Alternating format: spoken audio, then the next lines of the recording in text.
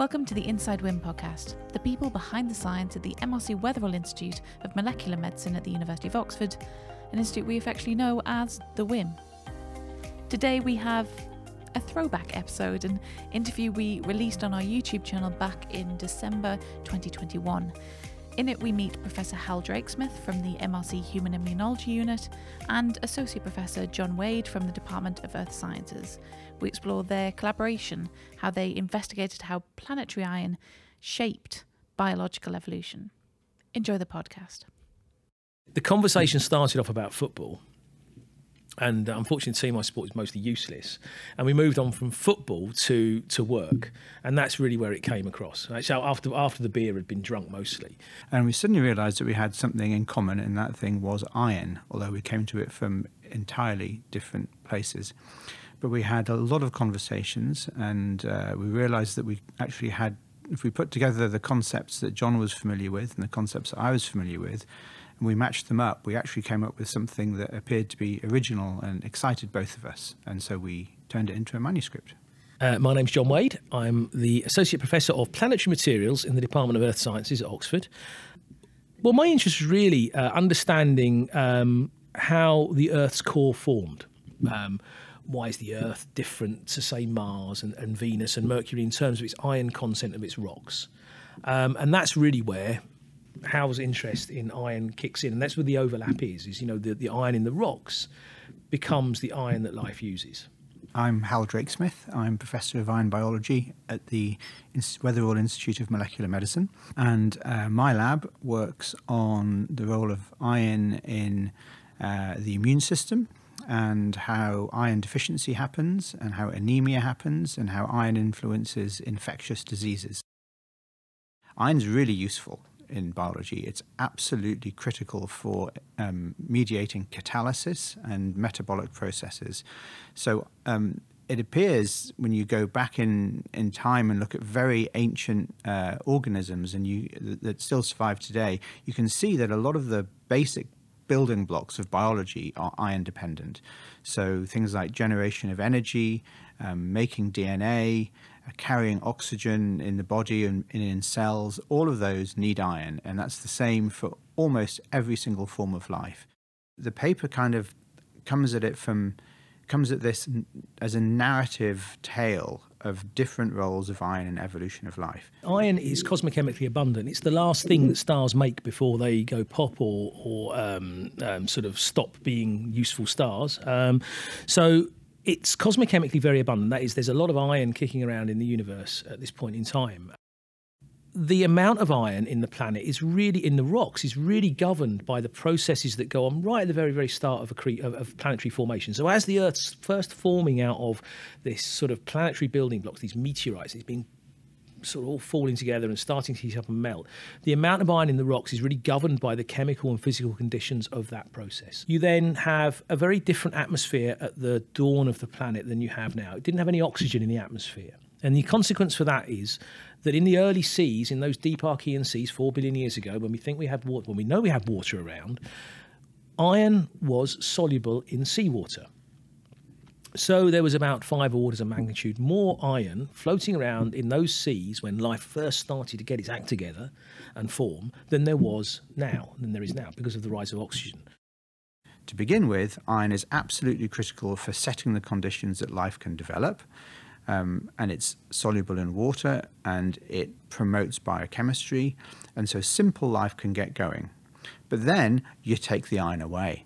What happens then? You have to adapt, and any behavior that enables an organism to get hold of iron when it's difficult to get hold of is going to give a really big selective advantage. This event around 2 billion years ago, this was what we term as the Great Oxidation Event, and it wasn't that great, but there's a bit of oxygen ends up in the atmosphere, and it's a small amount of oxygen, but actually has a massive consequence for the amount of iron, certainly the amount of iron in the surface seawaters of the seas around at that time, because that iron then becomes oxidized, and oxidized iron isn't soluble. It just rains out. And we see this in the rocks. We have these things called banded iron formations. They occur throughout history, but there's a big sort of peak of them around about 2 billion years. And that's this kind of soluble iron raining out. And that has implications for life. And that's really where Hal's interests, or then Hal's sort of research really kicks in. It's around that point. You've got this evolutionary sort of driver.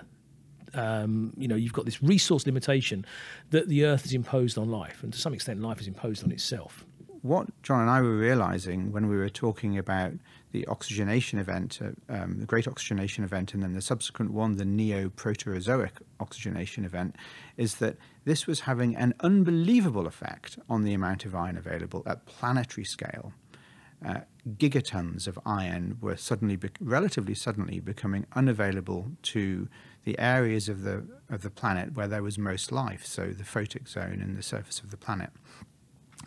What effect would that have? And it's really hard to know, but what we do know is that it was at that time that the evolution made enormous bounds. So development of eukaryotic life, multicellular life, evidence of predation, infectious events, symbiosis, all of these things appeared to occur after the oxygenation events of the planet. So these are big evolutionary leaps. And of course, evolution is really complex, and iron can't possibly be the only thing that really is governing this. But I don't think anybody, as far as we could tell, had really thought about iron in these terms as a kind of a planetary scale event and affecting evolution. How life has dealt with these environmental restrictions it's had placed on it, this loss of iron. And it's come up with some quite nice mechanisms like, sharing and cooperating and have some of my iron and have some of your iron. But it's also come up with some quite aggressive ones that have also been very successful.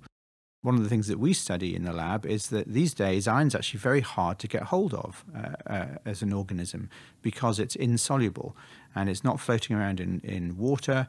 And usually one organism tries to steal it from another. So you can't get it from the environment, you've actually got to steal it from another organism. And that is infection. And infection is essentially, if a bug infects you, it isn't interested really in killing you, it's interested in stealing your resources, using you as a source of food. And a key nutrient that organisms need in that concept of infection is iron. Iron is the most important nutrient that host and pathogens fight over. And so we were really familiar with this concept. It's something that we think about, on a daily basis in the lab in terms of an infection in a person and the genes and cells that mediate the response to the infection. And I think that's what I found really, really interesting, is life is telling us about events that went on in Earth's rock history that we don't record within the rocks. One of the probably very first interactions that iron has in the context of developing life is with sulfur. And still within us, in our cells, in our mitochondria, you have iron-sulfur clusters, little tiny, tiny little crystals of iron and sulfur in the middle of our proteins still. And those iron-sulfur complexes, they're also recording those early reduced oceans where iron sulfides, FeS, is much more prevalent than in today's oceans which are oxidized. Where you do find it is in things like the bottom of the Black Sea, what they call these euxinic sort of seas, which are sulfide rich. But again, it's recording a very, very different environment. And that is kind of cool. Earth's kind of an annoying planet in some respects. If you're a geologist, it is quite annoying because it's really active. There's not many really old. There's bits of rock from all through Earth's history kicking around the surface, but there's not much. The further you go back, there's less and less of it. It's the selection pressure for rock, the preservation potential. So actually, we don't have a good record of what the Earth was like in the rock record 4 billion years ago. But it turns out that I think this is kind of an interesting thing. It turns out that life has recorded, at least to some extent, the chemistry of the early seas. We don't have bits of the early sea around, but we have it within us. So the reason life has used iron so extensively is because that's where it learned. Iron was available when it learned its initial programming back in those Archean seas that contain lots of iron. And then it's had to learn how to deal with an iron loss of 2 billion years and 800 million, 500 million years ago at that Neo-Proterozoic event. So I found that kind of interesting from a geology perspective. We're all into our rocks. We like going out and looking at rocks. But it turns out that we don't always have the rocks we want. And we might have to look at other evidence of the environment that was around for 3.5-4 billion years ago. And that's where life kicks in, because we record within us some of those sort of grand events. Often we're not aware of what goes on in other departments and what their capabilities are. So again, this is one of those areas or things we have a common interest, a common story. We can tell a common story, and then we can bring the tools that we have that we're familiar with and answer somebody else's problems, or at least try and attack them. And that's exactly what we're doing at the moment.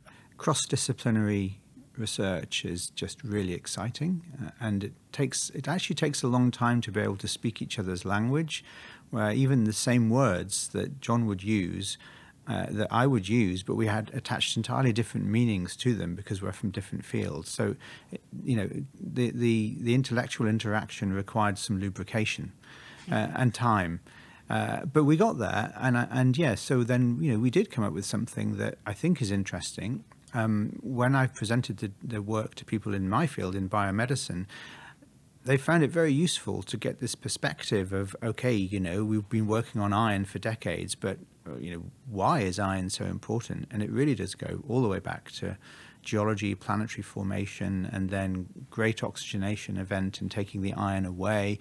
This is where it all comes from. Joking aside, it's really important to sort of step outside your comfort zone and talk to other people and find what they do. And actually, this is a good occasion of an idle chat over a beer, which led to something very interesting. This has been Inside WIM. If you like the podcast, please subscribe, like, or review.